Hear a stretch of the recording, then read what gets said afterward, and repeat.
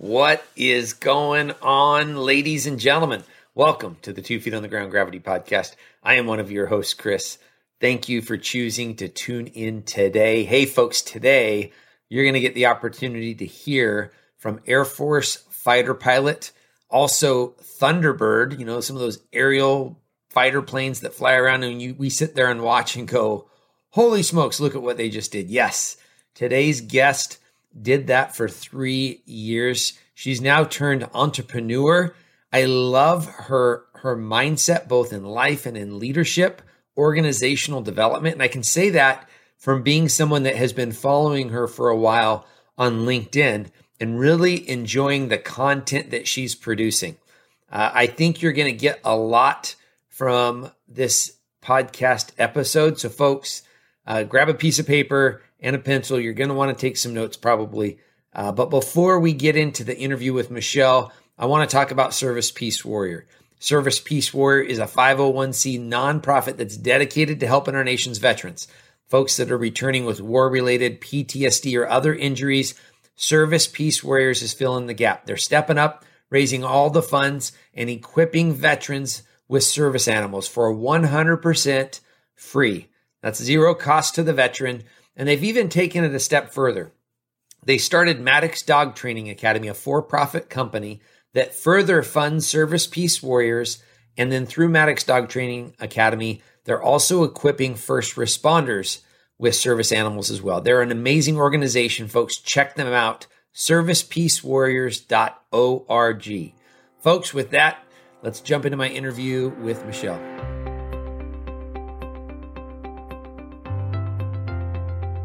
Michelle Curran, thanks for joining me here on the Gravity Podcast. Absolutely. It's a pleasure to be here. Hey, I love that you and I have some mutual experience, definitely different roles in the Air Force, but just having that commonality has me excited about some of the things we're going to be talking about today. You were a fighter pilot, and I want to get to that here in just a little bit. And then I'm a fighter pilot. I'm going to take it a step further and become a Thunderbird pilot. But before we get into that stuff, I want the listeners just to know a little bit more about you. Can you tell us just about, where you grew up, family dynamics, and where you are now? Yeah, absolutely. So I'm from Medford, Wisconsin. It's a pretty small town, north central part of the state, about 4,000 people, no military bases nearby. So I really grew up with no exposure to the military at all or to aviation outside of flying commercially occasionally. But I grew up to two super hardworking blue collar parents that always encouraged me to go after whatever I wanted to do, but they didn't have a college fund for me, but they knew that there were scholarship opportunities out there. And people are like, why'd you join the Air Force? And I wish I had the depth that as a 17-year-old to be like, I want to defend my country and be bigger than something or bigger, part of bigger, something bigger than myself. But it was really just looking for a way to pay for my education initially. Of course, it evolved. Yeah, I think that's true for a lot of us. And I think some people are scared to say that's the reason, but the military education benefits are there for a reason. So absolutely, everyone's well aware that that's a benefit. But yeah, I joined the Air Force and I actually went off to college as a criminal justice major. Yes. Yeah, right. I wanted to be an FBI agent or work for the CIA. That was my grand plan as a high school kid. And I think I would have enjoyed doing that. But about halfway through college, I actually got to see some fighter aircraft fly for the first time. And I was shocked by how awesome it was. I was like, forget that. I'm going to go do that. And I just shifted my goal. Like that moment, I completely shifted what I wanted to do. And I was already, kind of on a path headed that direction. And I just threw my name in the hat to compete for a pilot slot and got one and went off to pilot training from there. And then the whole 13-year active duty career as a fighter pilot started. That's awesome. Now you also wear some other titles as mom. Yes. Yeah. I have a 9-year-old stepson. So I only became his mom, a few years ago, but it's been awesome. He's so funny. And I realized I was really missing out on that. And when I all of a sudden, put that hat on overnight one day, it's been super rewarding. Yeah. Yeah. Kids are remarkable. They add perspective sometimes for me. Yeah.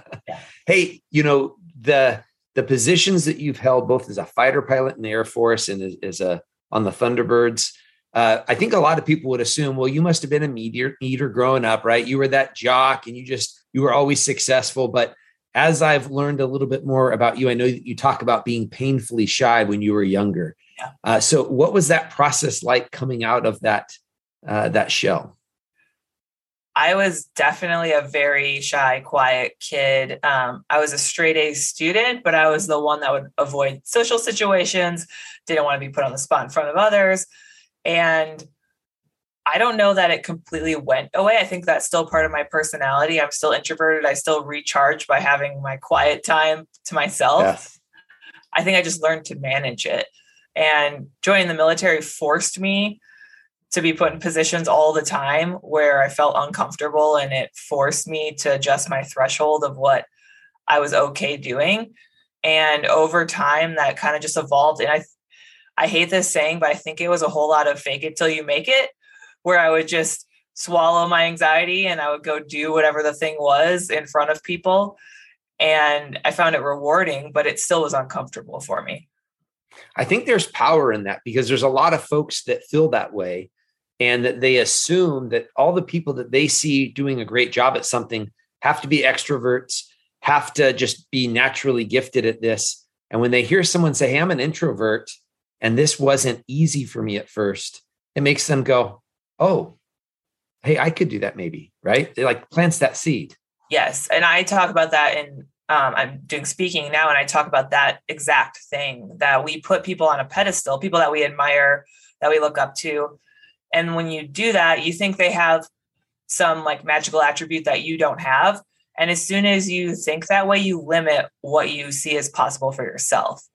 And so my goal is to really be completely transparent with people and vulnerable and share the struggles that I had, because I think it suddenly opens their eyes to what they can accomplish despite some things that they might be dealing with.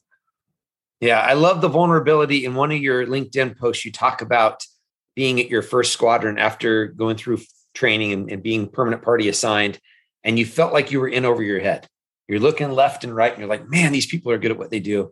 And you just felt like you were constantly trying to keep up. Can you say just what was that like for you?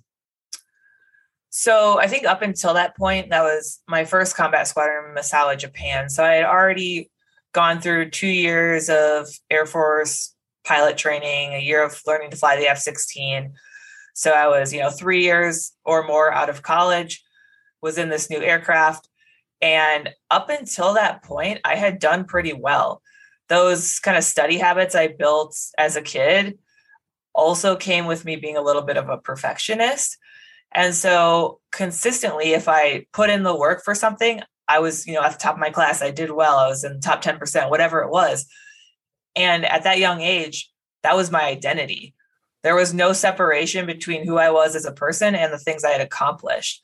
So when I got to Misawa and suddenly, the standard of the people around you as you move through all those levels goes up. And so I had consistently been at the top. Now I'm just like everyone else. I'm average. I'm learning a new thing. It's very difficult. Everyone's bad at it at first. And that was a shock to the system. And so it took a while, I would say several years, and a whole bunch of self-reflection and reframing and finding other things I was passionate about that I could, form an identity around to get through that. Because when that was taken away, I was like, oh, I'm not good enough to be here. And who am I to be here? I don't know who I am without being the one that's the best at everything. Yeah, I oftentimes relate with the phrase that I'm a recovering perfectionist. The Air Force taught me I could be perfect. I could fold my underwear, my socks, and my T-shirts to perfection, actually. And then all of a sudden, I get out into the real world. And all I mean by the real world is those learning points in early training, I think, are important. But in reality, when we move into the operational Air Force or other organizations, I want the folks that I lead to feel safe in failing. I don't want them to fail in big ways. We don't want the loss of life, or in my profession as a police officer, we don't want to violate people's constitutional rights. But I do want them to fail because that means that they're pushing themselves to another level, right? I mean, if you were just always safe in the cockpit of an F-16, I'm just going to be safe. Let's not fly too fast. I'm guessing you're not achieving the objective of what you guys are trying to do as fighter pilots. Right. It's all about being able to take calculated risks. And if you play it safe all the time, and recovering perfectionist is a great way to put it, because growth comes with putting yourself out there. Like you cannot grow as a person or in the skill set you're trying to get better at or whatever it is without taking some risk that you might fail. Like, it's just not how it works. And so I was at a point then in that first assignment where I was so afraid to fail. And I was so afraid for other people to see any sort of weakness or vulnerability in me. I had to prove myself in that environment, that I held myself back because of that, because I was afraid to put myself out there to experience things that would have actually improved my career and would have grown me as a person quicker, because they came with the risk of failure. So I was in this little mental cave of just being afraid of putting myself out there and wondering who I was and why I was in the spot where I still didn't feel good enough. And it was a rough period. Yeah, no, I can definitely relate there. I like somewhere in one of your posts, I can't remember which one, you talk about imposter, feeling like an imposter. And I've heard other people call it the imposter syndrome. And I connect with that. Now, there's a piece of it that I like. I feel like if you feel like you're an imposter, there's a piece of it for me that I recognize the people I work with are really remarkable at what they do, right? I'm not working in this garbage organization that just, I'm the superstar because everyone else is really bad. I'm working in organizations where everyone else is really good, and it's causing me to be even better. However, staying in that for too long, right? And having the mindfulness to recognize, to get out of your own way, maybe lack of a better term, right? To get out of your own way and take some calculated risks, as you said. Yeah, I think you bring up a good point with that view on it. If you have the awareness to have that view when you go into a new role, something that's challenging, you're like, okay, everyone here is better than me and I aspire to be like them, and I'm not as good as them yet, you're probably in a good spot. But like you said, you can't stay like that forever. You have to progress, and you eventually will rise up to that same level. You know, your potential as a person tends to be either enhanced or limited by the people you're surrounded by. Yes. So, I mean, I encourage people to put a lot of thought into the people that they keep close to them because of that. But yeah, it can be, if you don't have the insight to see it in that way, it can be tough, and you can definitely stand in your own way. Yeah. Hey, you posted something else. I think it's within the last couple of weeks. You talk about stuff being in our blinders, and you had two circles in the post. There was the objective facts and what confirms our own beliefs already. And there was the shaded area right in the middle being, that's kind of what we're limited in seeing. Can you unpack that a little bit for us? So the story I told with that was, I was on a check ride, which for people that aren't familiar, every 18 months or so, you do an evaluation, and it's very stressful. It's like your big annual exam. And even in the Air Force, that record goes to the FAA. So if you mess those up, that can have long lasting repercussions on your career, even as you leave the military and go into civilian aviation. And so everyone gets really nervous before check rides.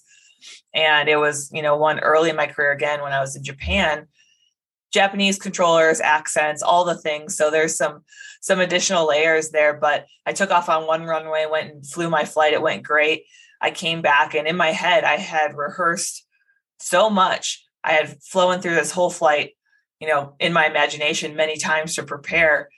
And while I was out in the airspace, they had actually switched the runway that they were landing on because the wind shifted or whatever, which is fairly common and not a big deal. But I came back and I started entering the pattern to the runway I had taken off on. So the wrong runway. And in hindsight, there were all of these things that should have been very obvious red flags, being like, hey, idiot, they switched runways. But I was so set on, this is what we're doing, this is what's happening, that I just ignored them. And I think people do that a lot, and you see it a lot in just society right now, right? With political stuff and controversy. And I don't want to get into all of that, but people put on their blinders and they see the world only through one perspective, and everything's just black or white, and there's no gray. And all of those issues have a huge gray area in them, the ones that are super controversial right now. And it's very frustrating because it doesn't really matter what evidence is presented. You just don't see it. Yeah.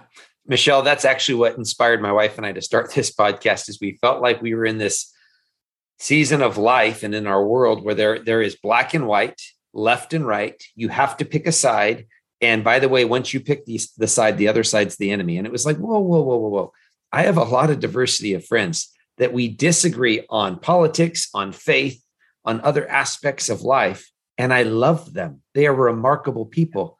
We just disagree in some ways, and that's okay. Yeah. And having the capacity, and I feel like we've lost the capacity as humans to listen to each other, to really listen and listen with curiosity. I'm stealing words from an NPR host named Celeste Headley, and she talks about listening with curiosity, assuming that someone else has something really unique about them to bring to the table.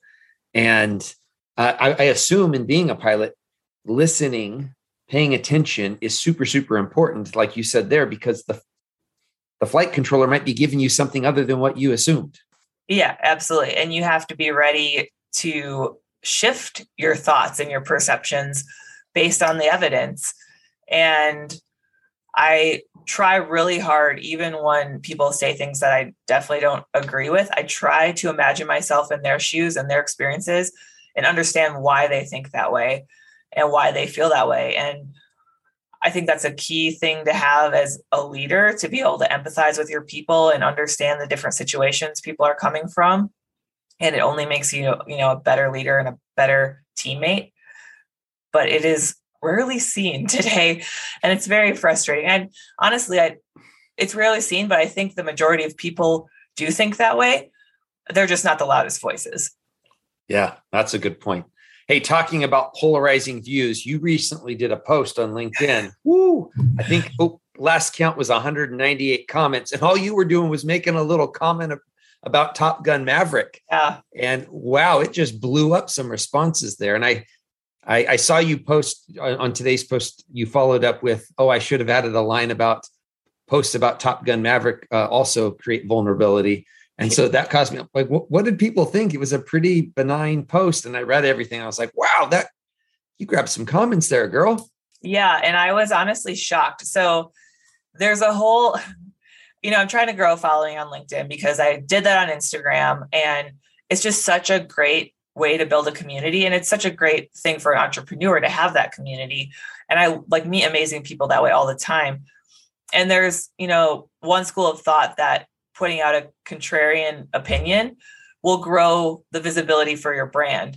And I've read that. And I actually had tried to brainstorm some controversial opinions that I could post about, that I felt comfortable posting about. And I had a hard time doing it. This post about Top Gun was not on that list, and I did not think it fell into that category. I've gotten a lot of messages before I put that out where people were asking what I thought about the movie, and the movie was awesome. Have you seen it?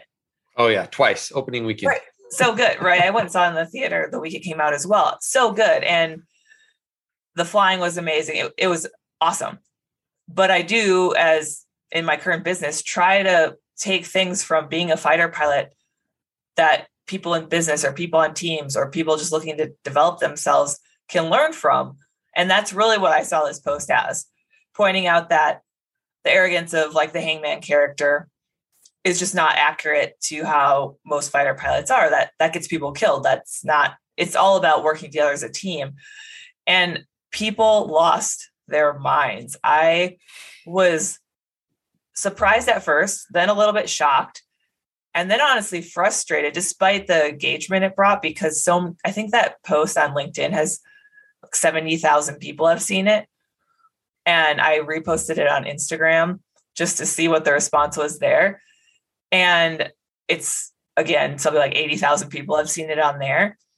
And it went from the kind of annoying responses were, it's just a movie, lighten up. It's just a movie, which, okay, fine. To people calling me Curran, which I've never been called before, to people swearing at me, to a real gem this morning that told me I was a quitter and I was a waste of government dollars because I left the Air Force at 13 years and didn't stay for 20. And that my aspiring author, that's in my bio line, like, however you have to justify being a quitter. And I was just like, all I said was arrogance isn't welcome in the fighter pilot community. And holy crap, people lost it. So yeah, a little bit surprised by that reaction. That was not the goal, but that's where we're at right now, I guess. Well, and this is what I would, this is the way I feel about that is the folks that respond that way to you, they're not the people I'm learning leadership principles from, right? It's the calm in the storm are the people I look to and say, hey, this person has something. What I loved about your post is, and I fully enjoyed the movie. Oh my gosh. Yeah. Like it was, yeah, loved it. Okay. I'm going to buy it as soon as I can. I'd probably drop a couple $100 if I could have an early release right now on Blu-ray / digital copy and everything. But what I loved about what you put was, it's important to recognize that, yeah, we can watch it for entertainment value, but here's the reality. Hollywood drives the way we as humans think about things. And right now, my profession as a police officer, people have a lot of assumptions. If I come out to investigate a crime at your house, I should be able to find trace evidence, DNA, fingerprints, fibers, glass. I should process it. I should find the suspect, get a full confession, and have it all wrapped up within about 55 minutes. And if I don't, there's something wrong with me. Oh, and also, by the way, since I'm a police officer, I must be racist. I must be prejudiced on like 9 different levels. And that's the reality for some people, because that's all they know and all they see. And so I'm trying to tell the story, the true story that I've experienced as being a police officer in the Air Force, in Greater Seattle, and now in Eastern Washington, of that's not the people that I've worked with. I work with remarkable public servants that care about the community and that are willing to take extreme, as you said, calculated risks in some standpoints, or I should say it's calculated and the extreme is in some instances, in order to preserve life and serve the community. And so I liked your post for the fact that it pointed out, great movie, and the arrogant stuff doesn't really work in the fighter pilot world. Yeah. And the whole point was to teach people that aren't in the fighter pilot world how they can use that in their own lives, right? The point was not to say that, man, this movie's not very accurate, because if we did that, I would have had a much longer post. But I see the entertainment value in it, and it was great. It was, in teams, arrogance is poison in the well. And I wrote a week's worth of posts earlier over the weekend, and I'm going to double down on that later this week, not related to the movie, but that specific thing. And I was fairly shocked. And I know exactly what you're saying about the police officer community has been under the microscope, and you take one bad interaction or a handful of bad interactions and it forms people's opinions for the masses. And it's really not fair. And that's happening to so many different groups right now.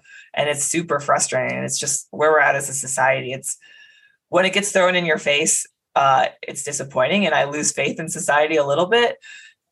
And then I remember the people I actually interact with personally, day-to-day, one-on-one interactions, and they're all amazing people. And I know that's the bulk. That's the majority of Americans. It's just a strange world we're in.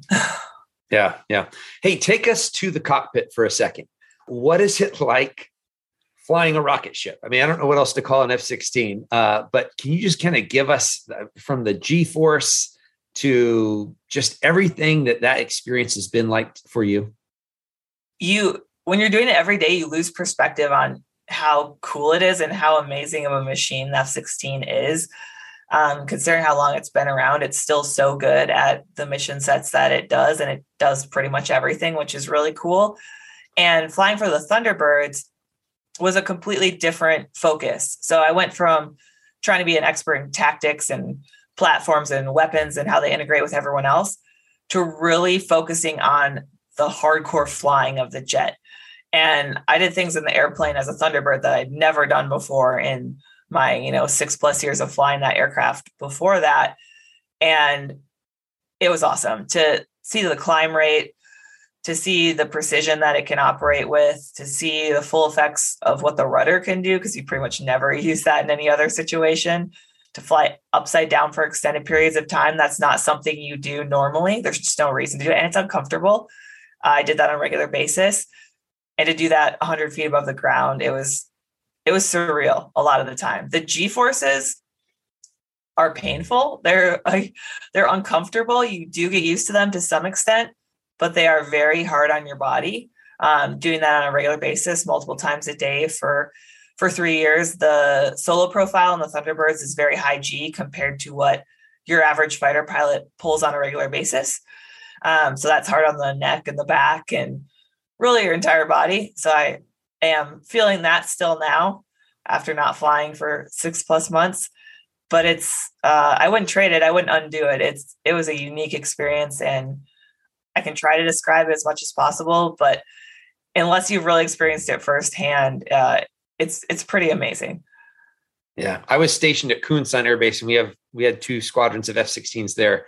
And I graduated Airman Leadership School and got some awards. And my chief, the base chief, command chief, put me in for a courtesy flight, and I didn't get it. And I was like, oh, this is going to be so awesome. And then it didn't happen. But dang. Yeah, oh my gosh. Because, we'd see them take off, and then we'd see them go up in the air. And it was just like, oh my gosh, that has to be so ridiculously amazing. Hey, you guys have call signs. So that piece of Top Gun is accurate. Sure. How does that come about? And how did you get the call sign Mace? So call signs are a whole part of fighter pilot culture. It's a big part of it. You're given your call sign by your squadron, and that's your first combat squadron. So, I went through F-16 training out at Luke in Phoenix, Arizona for a year. And then when I went to my first combat squadron in Misawa, they give you several months until you're through what's called mission qualification training. And at that point, you're kind of given the blessing where, if a war kicked off tomorrow, you could go into combat as a wingman in the F-16. And so once you've kind of checked that box, then they'll have a naming to decide what your call sign is going to be. And most call signs sound pretty cool, but every single one that I know of is given to you after something dumb you did or a mistake you made. Yeah. So most people never know the story behind your call sign. And that's kind of for good reason. Most people will have a made up story of how they got it if it's not something they can tell their mom or the general public. It can be everything from making a mistake in the aircraft to some bodily function mishap to there's just so many different things that they can come from. And a reason that they wait until you've been on station for 4 to 5 months is because that gives them enough time to have plenty of material of dumb things you've done, because it's a difficult job. Everyone makes all kinds of mistakes at first. So you're going to have fodder to use to come up with ideas for call signs. And so I like to save the exact meaning of Mace for one-on-one interactions with people, or I actually do talk about it in my keynote, but it's kind of a unique thing because I'm in person with the audience and it's just a cool thing to share. But it is an ode to breaking the sound barrier when I wasn't supposed to. So a mistake I made as a lieutenant. All right. I like it. Well, someone can look to find one of your in-person talks, right, in order to hear the full story. I like that. For sure. Hey, tell me about Upside Down Dream. Tell me about the meaning of this and, what's behind it. So I kind of knew I was going to leave active duty as I approached the end of my time in the Thunderbirds. And there were several reasons for that. I talked earlier, I had really sought out other things I was passionate about and developed my identity as a person during my second assignment after I left Misawa, Japan. And there's a lot of other goals I have and a lot of other dreams I want to pursue besides just flying. And I think that's difficult for a lot of people to understand because it is such a cool job that a lot of people aspire to find themselves in. And I'm really glad I did it. But when I decided I was going to leave active duty and explore options, the airlines, of course, was one. But I just felt like I wouldn't be very fulfilled doing that. despite right now, they could probably definitely use more pilots. I know there's a huge shortage. Every time I see that headline, I'm just like, oh. But when I looked back at my time on the team, the thing I liked the most, more than even the really fun flying, was inspiring other people. And as soon as I stepped from a green flight suit into a blue flight suit and was in front of a crowd, I was given the power and the responsibility to be able to do that overnight. And at first, it made me a little bit uncomfortable. I felt the weight of it, especially being the only female pilot on the team. There was especially a lot of responsibility there. But when I started to see the reactions of little girls on the flight line, or women, or men and boys too, and I was on the team long enough with 3 years that I got to see some of that come full circle, where I'd have a conversation with someone and then they would reach out to me a year later, 2 years later, and they'd be like, hey, you probably don't remember me, but we talked for 2 minutes at whatever air show, or you replied to my message on social media and I took your advice and I went and did the thing. And here was the result. And it was so rewarding and so cool to see that happening. And I wanted to keep doing that. And people had reached out to me to speak at events while I was still on the Thunderbirds, and I just couldn't do it. There's some conflict of interest stuff while you're on active duty, and our schedule was absolutely insane. There was just no time.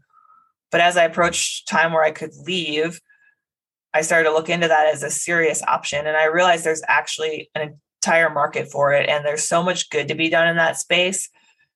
And I get to see people being inspired in front of my eyes. And it's such a cool position to still be in. And I love it. It's so fulfilling. It's a little bit of a roller coaster being an entrepreneur. But I think I made the right decision. I've not had a single day so far where I wondered if I should have made another decision. Yeah. And getting back into calculated risk, right? Because that's what it was. Yep. You could have stayed on active duty. That would have been safe. I mean, dangerous because you're a fighter pilot. So that gets dangerous in this. But the job piece is safe. You could have become a commercial airline pilot. Great job. We need pilots. Yep. Also relatively safe. Or launching out to continue to inspire other folks, which is a great calling, but it's scary a little bit, right? I mean, are people going to want to listen to me? I mean, that's the question I'm asking all the time doing a podcast. Do people want to listen or not? Right. It's the whole imposter syndrome thing. It's like being thrust back into a new environment that I'm not comfortable with anymore. And yeah, there's moments where I get, contacted by big companies where I'm like, wow, they want me to come speak there, or at a convention that's a very large crowd. And there are moments where I'm like, am I going to be able to give them their money's worth? Am I going to have the impact that they're paying me to have?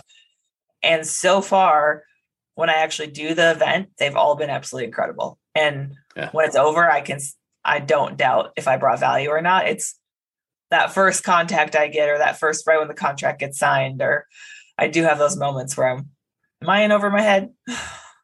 Yeah. Well, I love what you're doing. I have 4 daughters. I don't think I shared that with you before. And my lovely wife is absolutely phenomenal. Just the example that she's been to them. But I love seeing strong women breaking the mold of different professions, because I want my girls to dream big. Right. I want them. I don't care what they are. They can be doctors. They can be actors. They can go on and do whatever they want. But I want them to dream big. I don't want them to be limited by, well, this is what I'm supposed to do.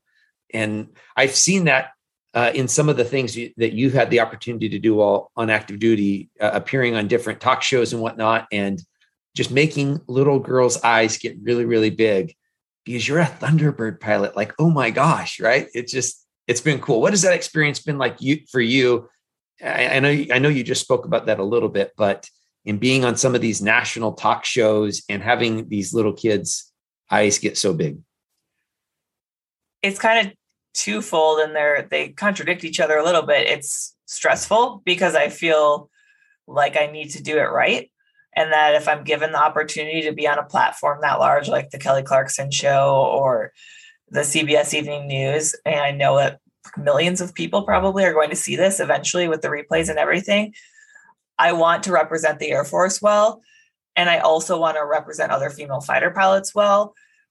And I want to use that to inspire others as much as possible for that short little window I have.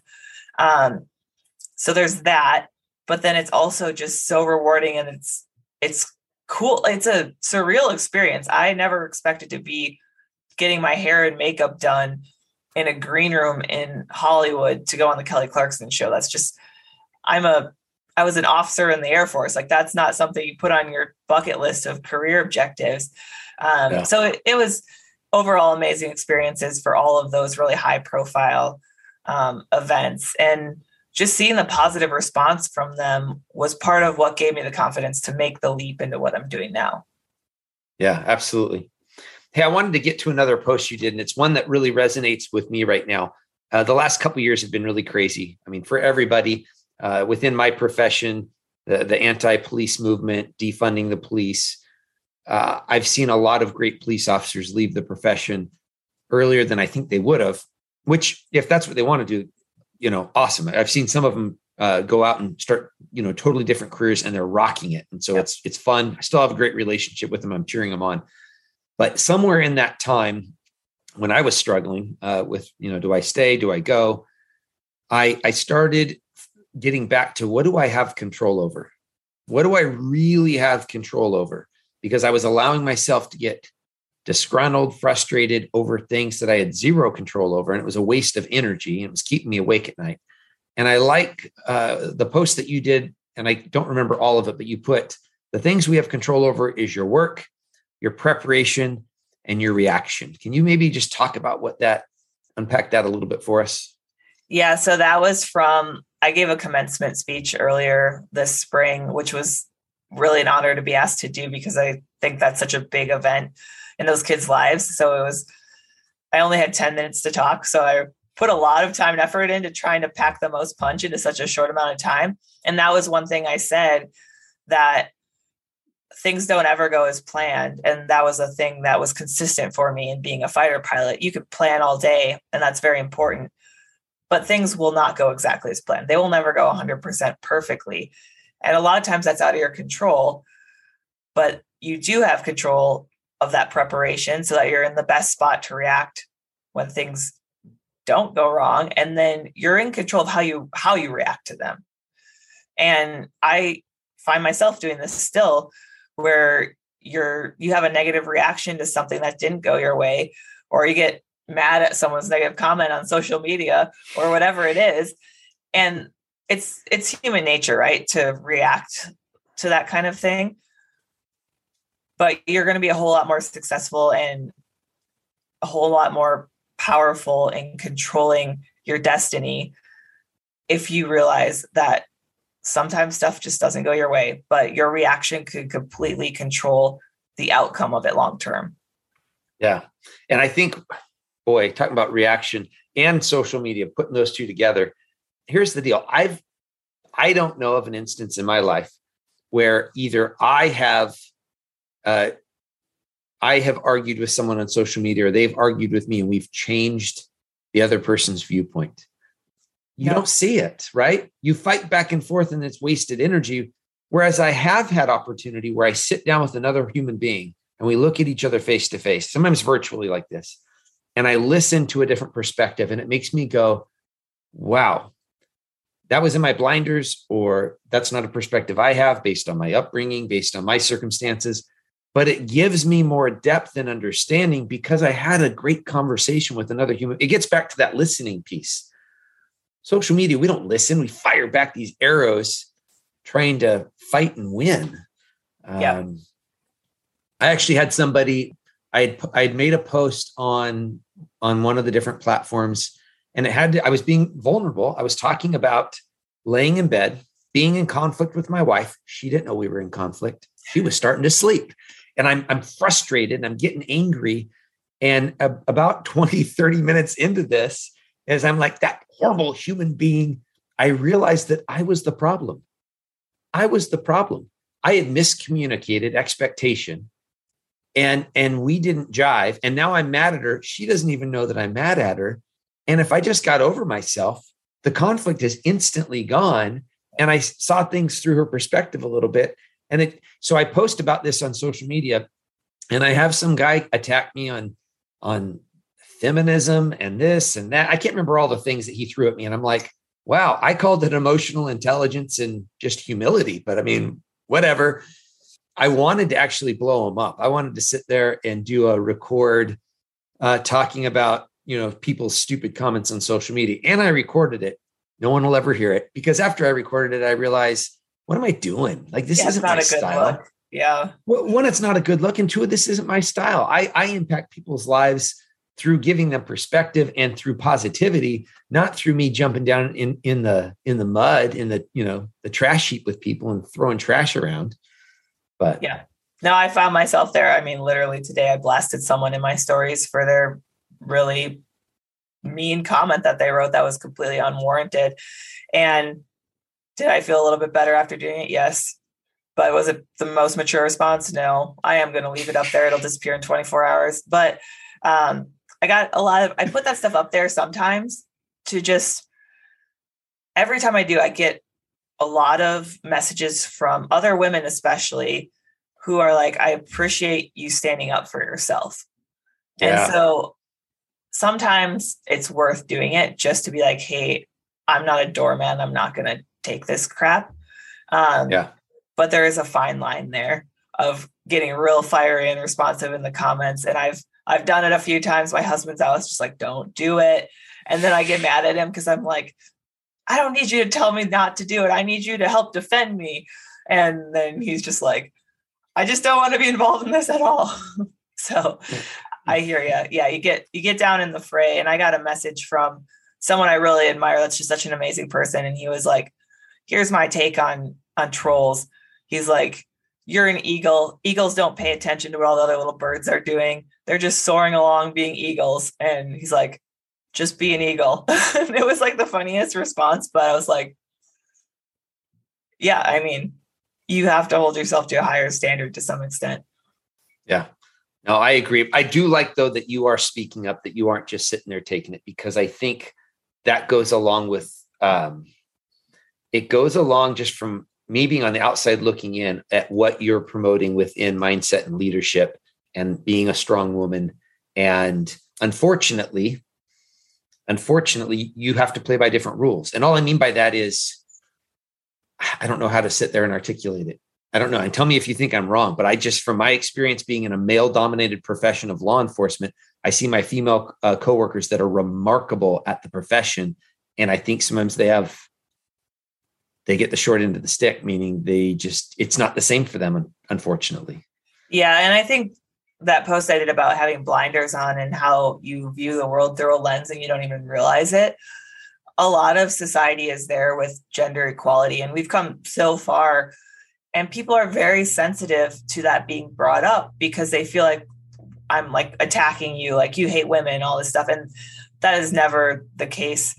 It's not blatant stuff like that. It is what you mentioned. And honestly, the post I just got a very negative response for with the Top Gun stuff, I noticed it very strongly on there because I have a few male counterparts who had made similar posts, and the responses were all, oh, I appreciate your perspective. Oh, I disagree a little bit because of this. They were all very respectful. There was none of this, there was none of this swearing. There was none of this name calling, the belittling, none. And then I also look at who did that. And to be fair, on Instagram, at least the bulk of my followers are male. So it's not an equal sample size. Yeah. But out of hundreds of comments, I think I had 2 women say something, and their posts were like, it's just a movie, relax. There wasn't a single woman that called me a name. There wasn't a single woman that swore at me. And it's just really frustrating when I see that. And it makes me upset. It gets me emotionally riled up, which is why I do get in the fray a little bit, because I want to pave the way for all the women that are following me and all the girls that are following me, where they can just do their thing and be themselves. And they don't have that limited view of what they're capable of. And they have the same equal playing field. And I think a lot of times people will get angry and they'll be like, it would never make sense for 50% of fighter pilots to be women. And I'm like, sure, you're probably right. I mean, people have different interests, whatever. I just want everyone to have the same opportunity, to see it as the same potential as the guy sitting next to them. So that equal representation isn't necessarily the goal. It's equal opportunity. Yeah, absolutely. Hey, if people want to follow you on different social media channels, what are the best ways to do that? Just search the hashtag Top Gun and I'll come right to the top of the search results. No, I'm kidding. No, on LinkedIn, like all the stuff you pulled from today, I post on LinkedIn daily. And it's just my name with my call sign in the middle. So it's Mace, or Michelle Mace in quotations, Curran. And I'm sure in your notes, it'll have the spelling and all of that. And then on Instagram, it's @Mace_Curran. And there's links to my website, all that stuff through those two platforms. So that's usually the best way. I do read my DMs. I don't respond to all of them, but I do see all of them. So if people want to get a hold of me for anything of substance or to ask like a question or something, I usually do respond to those. Yeah. And then what's the best way if someone's looking at booking you for a speaking engagement? Do you have a website or is it through the different social media platforms? I do have a website. It's just macecurran.com. And that there's an inquiry form on there that goes straight to me via email. I have booked stuff though from people that have sent me DMs on LinkedIn, Instagram as well. I get a lot more on there. So it's a little bit harder to sort through them and keep track of them. So preferably one of the email links or through a DM on LinkedIn. And just like Michelle said, listeners, just look down in the comments and you'll have access to all those. Well, Michelle, from someone who served 6 years in the Air Force and decided a different path, thank you for 13 years in the Air Force, because your choice of serving our country literally made us safer. And I know firsthand the sacrifice that takes to commit that much of your life to it. And I never heard anyone say I had to do it more than 6. That was my commitment. I lived it out, and I think it was great. And so for 13 years, that's remarkable. Thank you. No, I appreciate it. And thanks for your 6 years. It doesn't change what you did, even though you left at some point. Yeah, absolutely. Well, again, thank you for joining me. Have a great day. Absolutely. Wow, ladies and gentlemen, I really appreciated Michelle's authenticity, being vulnerable as she shares the times that she has experienced imposter syndrome. And I also just love hearing how she persevered through that, how she grew as a woman, as a fighter pilot, in so many different areas. And the perspective that she now has to bring to the table, I think, is absolutely remarkable. Hey, folks, we want to hear from you. Jamie and I are constantly trying to make this podcast better. There's a few different ways that you can help us out. First and foremost, please follow us on whatever podcast platform or YouTube that you're consuming this. If you are consuming this on Apple or Spotify, you can rate and review us. That will increase our viewability on those platforms. Go down to the bottom of our main page. There's 5 stars waiting down there. We'd really appreciate a 5-star rating if we've earned it, folks. If we haven't earned it, just keep your stars. Shoot us an email instead at chris@gravityct.com. Let us know how we can make it better. Maybe future Marriage Monday topics or guests for me to interview. Folks, we only get to live this life once. Go out and love well. Take care of people. Take care. God bless.